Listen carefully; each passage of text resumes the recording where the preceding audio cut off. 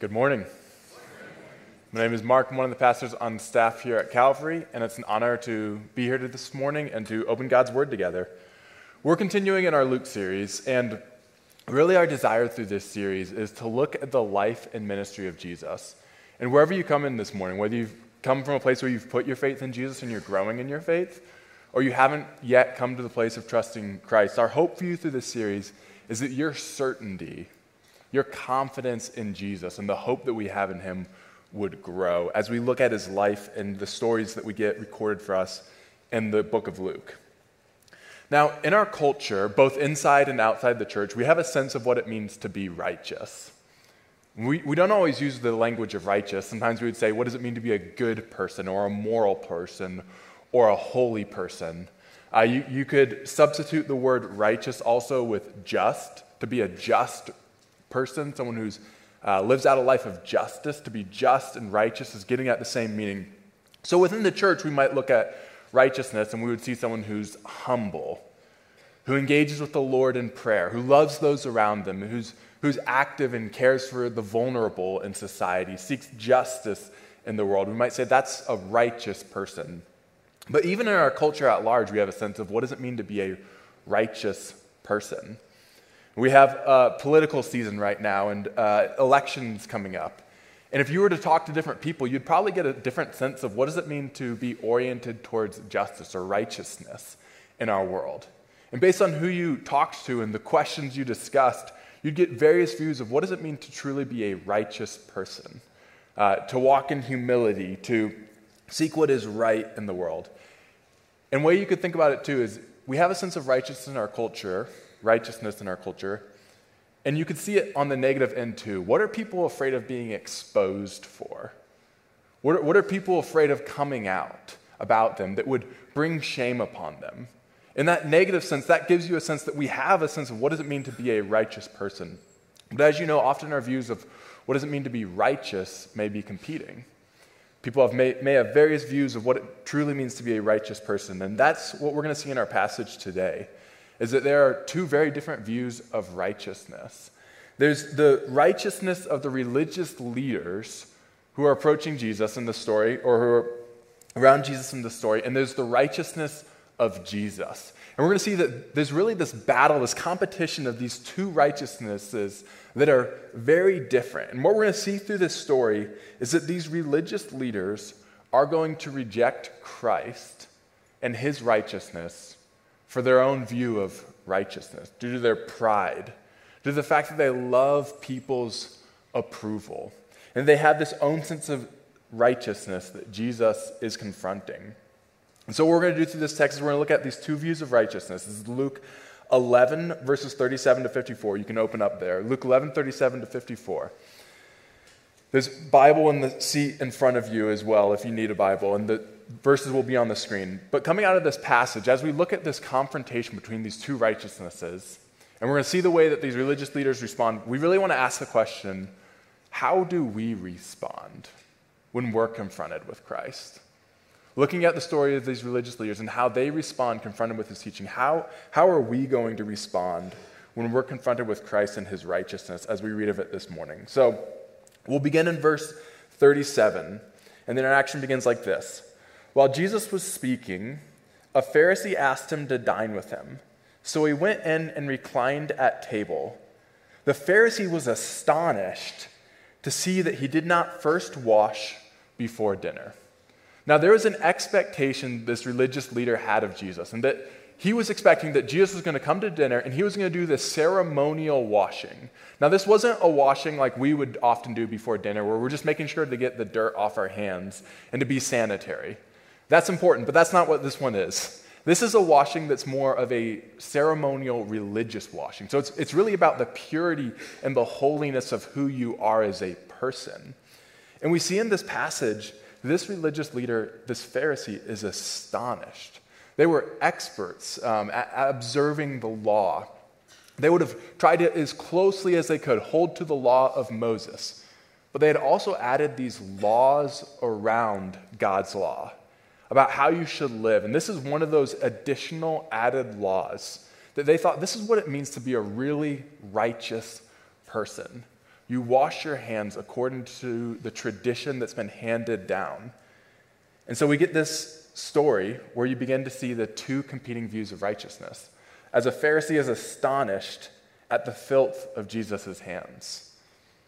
But it's really quite ironic because no one has actually more truly pure, clean hands than Jesus. Psalm 24, 3-4 says this.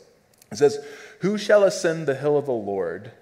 And who shall stand in his holy place?" The question is essentially, who's able to dwell in the presence of God? And the answer is given. Who can dwell in the presence of God? Who can approach him? He who has clean hands and a pure heart, who does not lift up his soul to what is false and does not swear deceitfully. So here's Jesus with cleaner hands, a purer heart than anyone.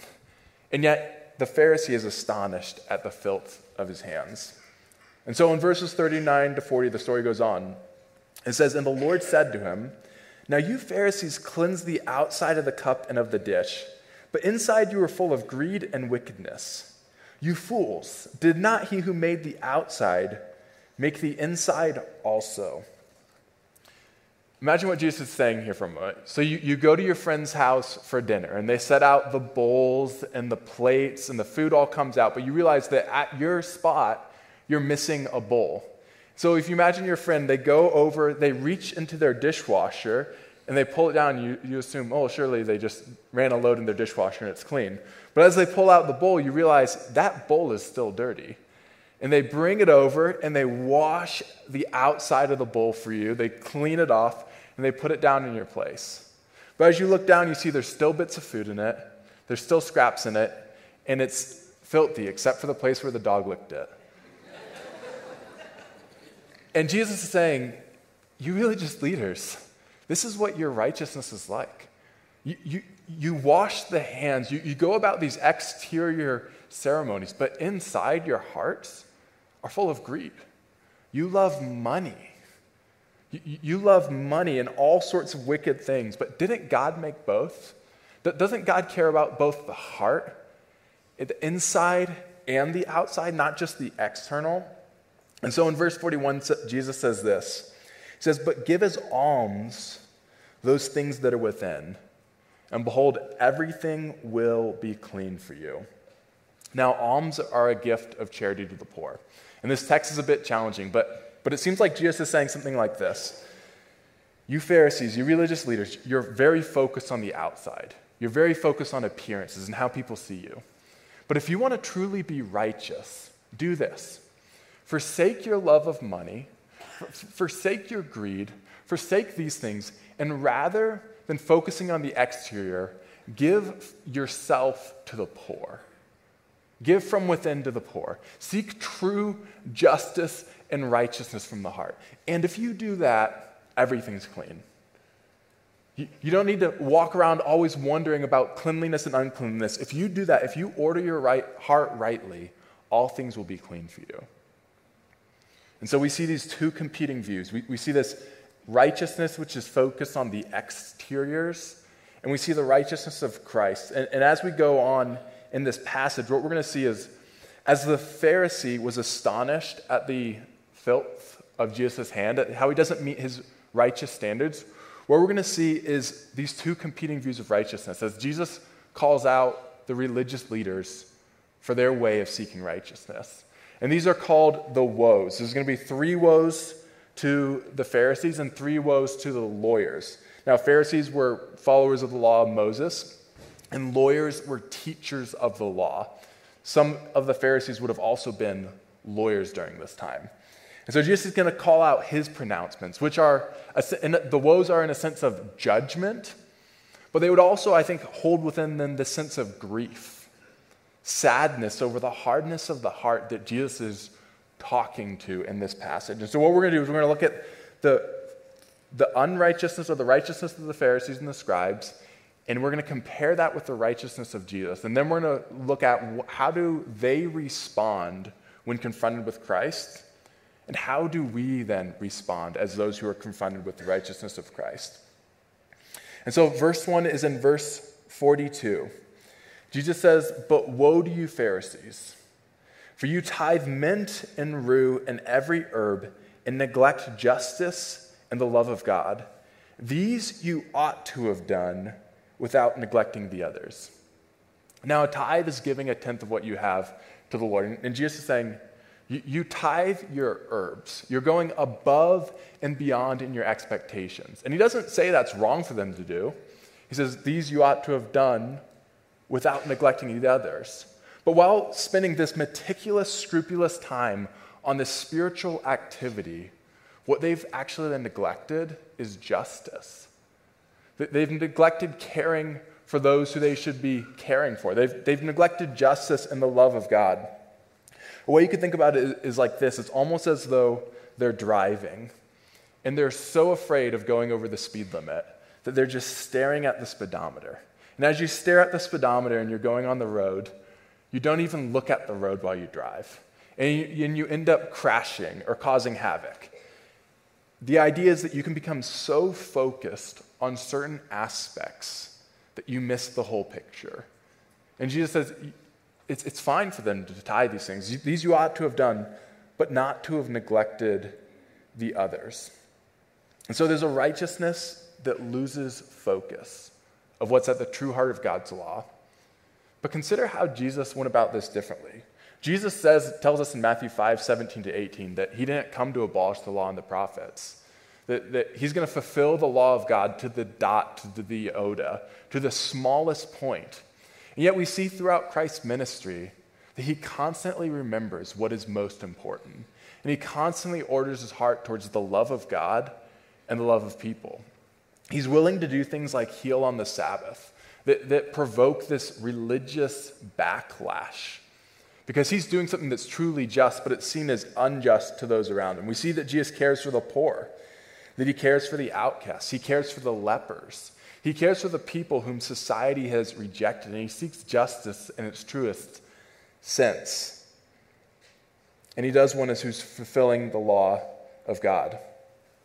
Now, for us as Christians today, I don't think that our main temptation is that we would forget justice because we spend too much time tithing herbs.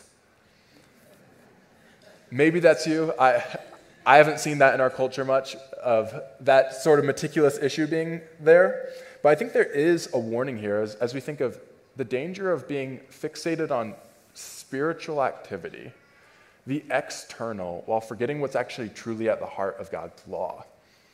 And to know it's possible for us to get really busy in things that look good on the outside. It's possible for us to be engaged in things that are actually good, Bible studies and gathering together in various ways and going about all sorts of things, but to actually lose the heart, to forget that we're people who are called to live out God's justice in the world, that we're called to truly love God and seek his justice in the world. And so Jesus then, the second woe to the Pharisees, says this. He says, woe to you, in verse 43, Pharisees, for you love the best seat in the synagogues and greetings in the marketplaces. Now, these Pharisees love the approval of people. They love when they walk into the room, they get all this recognition for their religious standing. But you see that Jesus, throughout his ministry, actually rejects the vainglory of people. There's times when they want to give him approval and praise, not truly as he is as the Son of God, but just to go with their own agenda. And Jesus is rejecting this vainglory. And so Jesus is grieved as he looks at these religious leaders about the idea of them taking their religious position and making it a means of self-advancement. A way you could almost think about it is Jesus is here upset with the idea of celebrity rabbis. These leaders who would make it about their own value, their own worth, their own self-promotion. And so Jesus goes on in verse 44 in the third woe, and he says, woe to you, for you are like unmarked graves, and people walk over them without knowing it. Now, this is really a zinger, but in order to understand it, there's some context that's helpful. An unmarked grave was a grave that was not whitewashed. And you would whitewash a grave in order that when people were going about that, as they were walking, they would see that there's a grave there. Because if you would walk on a grave as a Jew, it would mean that you were ceremonially unclean. And that's an important thing, especially in this discussion about what does it mean to be really clean and holy and set apart. So you'd become ceremonially unclean if you walked on a grave. And an unmarked grave, you might unknowingly walk on it and therefore become unclean. So think about what Jesus is saying to these religious leaders. You pride yourselves in being those who are set apart and holy and clean to God. You're to be those who make the whole nation clean. But here's what happens. When people come into contact with you and your teaching, they become defiled and contaminated. You're not those who are making holy. You're those who are making unholy. They're those who love the approval of people. They're those who have neglected the true heart of God's law. And yet, Christ, when he comes into contact with the unclean, what happens? He makes them clean. He heals the sick. He raises the dead. He forgives people of their sin. Christ in his life is bringing the cleanliness and the hope and the healing of the kingdom of God. He's calling out the religious leaders for failing to do so, and in their pride, seeking other things. So these are his three woes to the Pharisees. And then one of the lawyers who's there, as he's hearing this, says this, "Teacher, in saying these things, you insult us also." Now, maybe you'd expect after this that Jesus would say, "Oh my goodness, I'm so sorry. I had no idea that what I was saying could have been offensive." But rather than that, he turns to the lawyers and he says, "Okay, well, we need to talk as well." And he gives his three woes. As he's saddened, as he's astonished, as he's grieved over their hardness of heart, he says, "Woe to you lawyers," verse 46, "for you load people with burdens hard to bear, and you yourselves do not touch the burdens with one of your fingers." Now, these lawyers, these experts supposedly in the law of God, but they had added these additional requirements on people beyond what God's law had commanded. In Mark 7, we get an insight into some of these. Mark 7, 3-4, Mark gives us a note about some of these things that they had added. It says, "For the Pharisees and all the Jews do not eat unless they wash their hands properly, holding to the tradition of the elders." That word's important there. It's the elders, not the word of God. "And when they come from the marketplace, they do not eat unless they wash. And there are many other traditions that they observe, such as the washing of cups and pots and copper vessels and dining couches."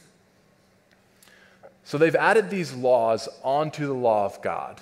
They've added these additional requirements. And Jesus is saying, you know what, you lawyers, you add these laws, but you don't lift a finger, which could mean one of two things. Either they don't lift a finger and that they don't help the people they're burdening whatsoever. They don't even lift a finger to help them. Or it could mean that they do this lawyer loop around where they say, this is how you should live. But as the lawyers and the experts, they find this way that they can avoid lifting their finger and really doing anything. But the point is just saying, you're putting these burdens on people without true care for their soul. An illustration that I've heard that I think is helpful about what happens when we add laws onto the law of God is if you were to imagine a cow in a pasture. A cow in a pasture has plenty of room to move around, it has plenty of grass to eat, it has water to drink, it has all that it needs. But what you begin to do is this protective fence that's around it is supposed to keep it safe. But you take that protective fence and you continue to bring it in closer and closer and closer, constraining more and more. And it's a fence with an electric shock. And you bring it all the way in to the point where if that cow moves one bit, it's shocked or electrocuted. And all of a sudden, these laws and these expectations become this massive burden that keep it from being able to just live a normal life. And it's as though Jesus is saying something to that effect, that you're loading people with burden after burden after burden. But this is not what God's law has required. And so in Matthew 11, 28-30, we see the opposite. What Jesus actually desires for his people. Not burden after burden, but this is what Jesus says of his desire for his people. He says, "Come to me, all who labor and are heavy laden, and I will give you rest. Take my yoke upon you and learn from me. For I am gentle and lowly in heart, and you will find rest for your souls. For my yoke is easy and my burden is light." even just think about the challenges, the trials that we have coming in this morning. Who is Jesus and what does he want for you? He wants rest for your soul. He wants for you to come to him that you can have rest and hope and healing and salvation. And one of the questions we could ask is this the way we view Jesus? Do we view Jesus as though he's actually one of these lawyers, adding burden upon burden after burden, saying, if I follow Jesus, he's going to keep me from doing the things that I really want to do, or from really being in a spot of health and healing and restoration. All the things that I want to do, Jesus is going to restrict. Is that how we view him? Or do we view him as the one who actually came to give us rest for our souls?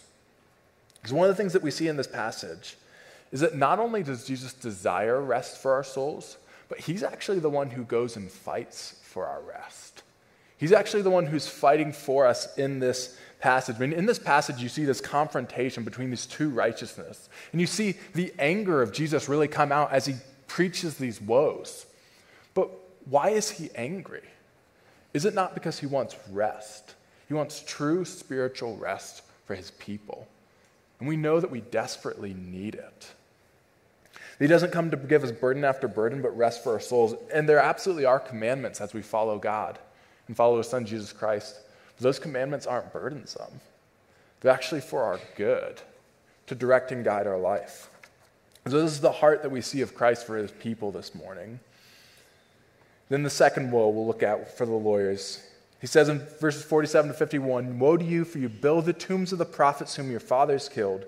So you are witnesses, and you consent to the deeds of your fathers, for they killed them, and you build their tombs.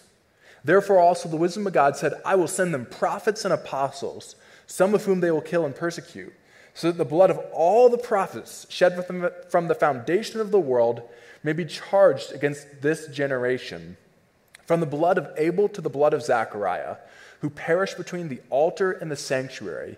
Yes, I tell you, it will be required of this generation." Now, what Jesus is calling them out for here is the fact that they have these hardened hearts that aren't willing to hear God's word, but they want it to look like they're willing to hear the word of God. And in a sense, he's calling them out for virtue signaling, saying that we are those who hear God's word.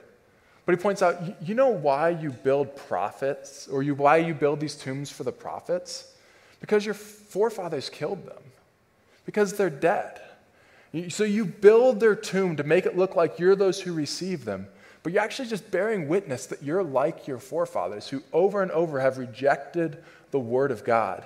And that he's saying you're essentially the same. You're going to do the very same thing in rejecting the word of God, which we're going to see because they're also going to reject Christ and his word. He talks about the blood of Abel to the blood of Zechariah. And Abel in Genesis 4 would be the first martyr in the Bible, the first one who is righteously killed because of their faith by his brother Cain. And then Zechariah is a reference most likely to Zechariah, who comes up in 2 Chronicles 24, who's a priest who speaks on behalf of God and is also killed. And the point is something like this: from the beginning of the Bible from the beginning of the Old Testament to the end of the Old Testament, God's spokesmen have been rejected and killed. Now, 2 Chronicles is not the end of our Bible today in the 21st century, but for a Jew at this time, it would have actually been on the book end of their Old Testament.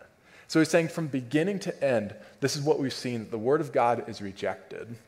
And here is Christ, who is the one who the prophets were telling of, who's the fulfillment of all that's been spoken before, and is now in their presence.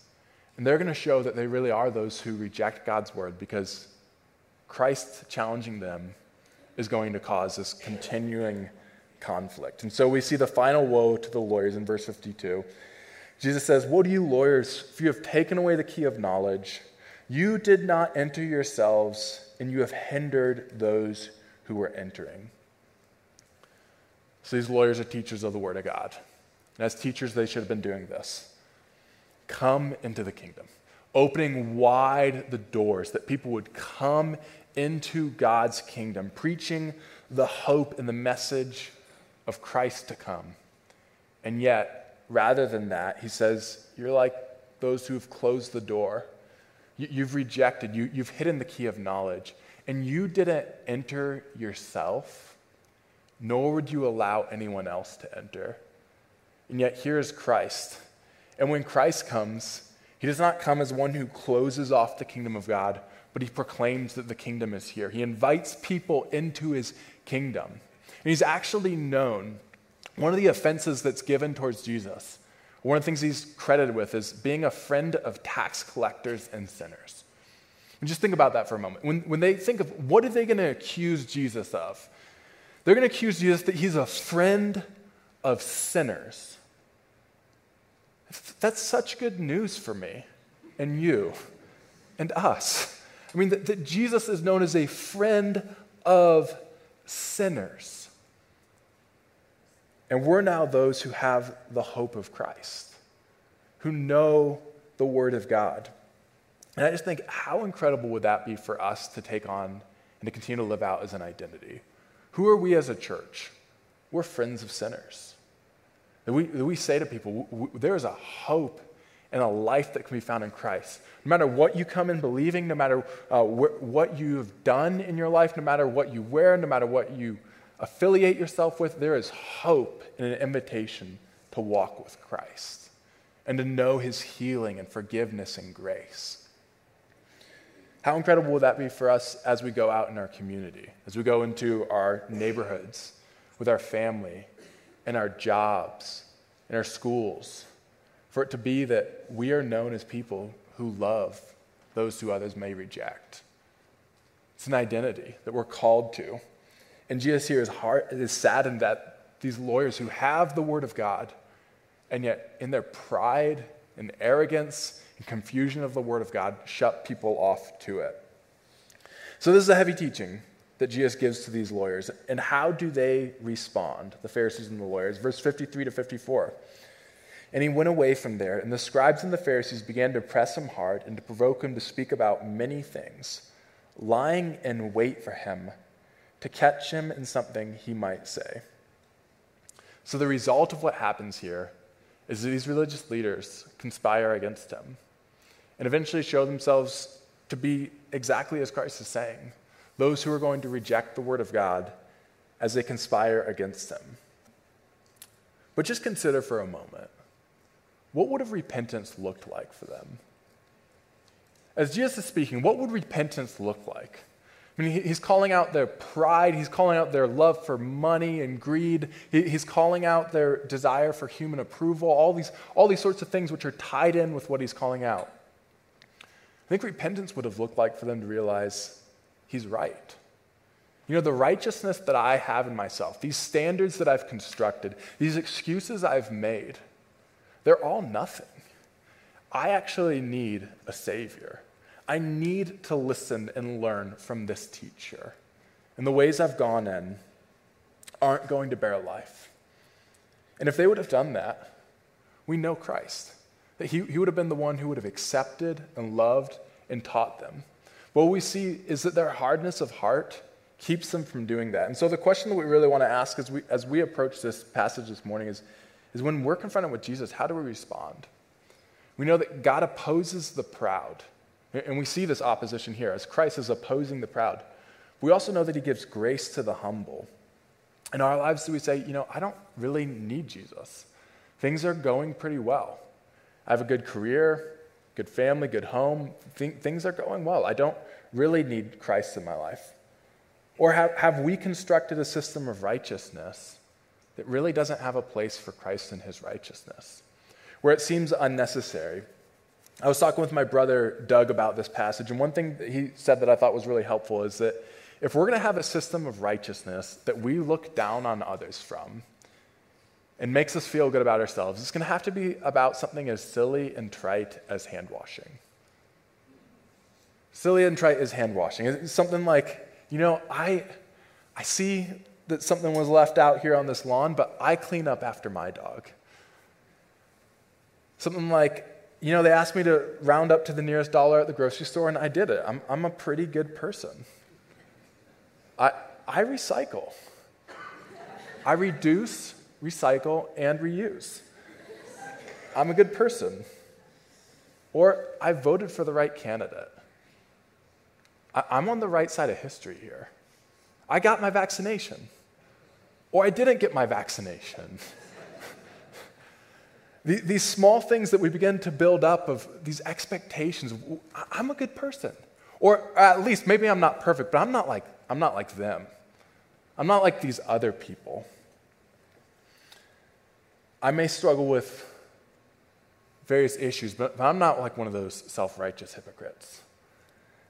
I'm not like, have you seen our culture around us? Have you seen the ways that people express immorality? I'm not like that. Whatever it is, we begin to build up this system of righteousness where we make ourselves feel good at the expense of others. And so we condemn other people to justify ourselves. Or in the final verdict, we ultimately condemn Christ to justify ourselves. And I think that's actually exactly what we see playing out in this story. That when confronted with Christ and his righteousness, they don't listen, they don't hear. They would rather reject him than be challenged and humbled by what he's saying. But Christ opposes the proud and gives grace to the humble. So let's think for a moment. How does humility look different? What humility is essentially saying this. When we look at our life, our accomplishments, our righteousness, whatever we may have, we say, I could be considered in the eyes of people here the best person. I give generously, I care a lot, I'm involved in all the issues of justice that I should be. Check it all off the list. And this was the Apostle Paul in Philippians 3. He said, all these things I've done, I have the righteousness in the eyes of the world. But he says, I consider it as nothing compared to the righteousness of Christ. To be found in him, not having a righteousness of my own that comes through the law, but that which comes through faith in Jesus Christ. And then be willing to be taught and changed and transformed by Christ as we walk with him. One of the things that really sticks out as we look at this passage as well is just the fact that Jesus is angry. If you read through the woes, you realize that Jesus is angry. He's upset. And when looking at that, we can often wonder, why is Jesus so angry? There's the loving Jesus, and then there's the angry Jesus. And what's going on here? Author and scholar Dane Ortland gives insight into this, and I think what he says is really helpful. He's actually talking about Matthew 23 in this part, but he talks about how Jesus is so upset because there's these religious PhDs, those who ought to be the religious leaders, caring for the people, but instead they're using them to build themselves up. But he says this about Jesus. Jesus wanted to gather the people under his wings the way a mother hen gathers her chicks under her wings for maternal protection. So what's the heart of Jesus in this passage? I think we see the heart of Jesus and that his anger is not a sign of his lack of love, but actually of the ferocity of his love. Because he's being protective. What mother, what father doesn't go into the protective mode when they see their child in this great danger? When they see someone who's seeking to do their child harm, what mom doesn't become a mama bear and defend her child? What shepherd, like Christ, what shepherd wouldn't become fierce to fend off the wolves? And so what actually we see in this passage is that the anger of Jesus towards these religious leaders who are leading people astray is not a sign of Jesus' lack of love, but it's actually showing us the depths of his love, his protective love. And even I want you to know, if you've been in a spot where you've been abused, neglected, even by spiritual leaders, that is something that Christ sees and he knows and that angers him. He loves and he knows. And Christ opposes the proud, but he gives grace to the humble. And what we see in this passage is Christ the fierce protector of his people. And so as we read this passage, it actually gives us greater confidence to trust in Jesus because we see the ferociousness of his love. And I think it's important to remember what's in the background in all of this. In Luke, we're on this narrative. And as Jesus is going forward, he's going to the cross. If there's any doubt, if there's any uncertainty about the heart of Christ, we only need to remember that when Christ is expressing his frustration and his anger at these religious leaders who are leading people in all sorts of directions and laying burdens on them, he is desiring their good and their rest and their salvation. He desires our good and our rest and our salvation. And he's going to show that because he himself is willing to go all the way to the cross, to be crucified and abused and neglected, to be shamed for the salvation of his people. He's not unacquainted with suffering or grief, but he himself is going to go to the cross to save his people, and he cares. And so I think as we read this passage, the encouragement we can have is that as we trust in Christ, that we know that he is a fierce protector for his people, and that he will stop at nothing, even the cost of his own life, to bring his people home. As we end our service today, I'm just going to ask you if you would stand with me in prayer.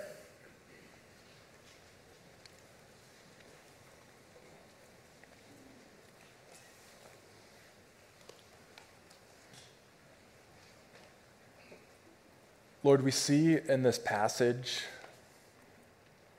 the anger and the justice of Christ. And it's humbling. It really is humbling.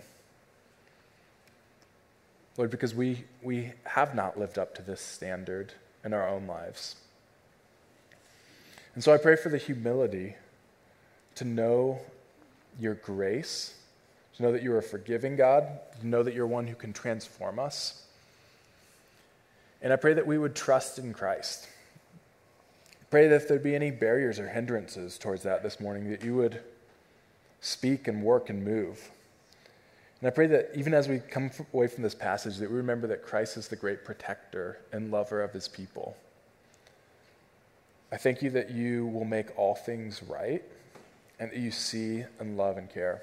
And Lord, I pray that we fall at your feet in worship and in reliance upon your grace this morning. I pray you'd strengthen people as they go out today. We'd be reminded of your faithfulness and goodness and be filled with your hope as we go forward. That we truly would be a church that's known as friend of sinners. And the men and women here as they go into their communities will be known as friends of sinners. Praise things in Jesus' name. Amen.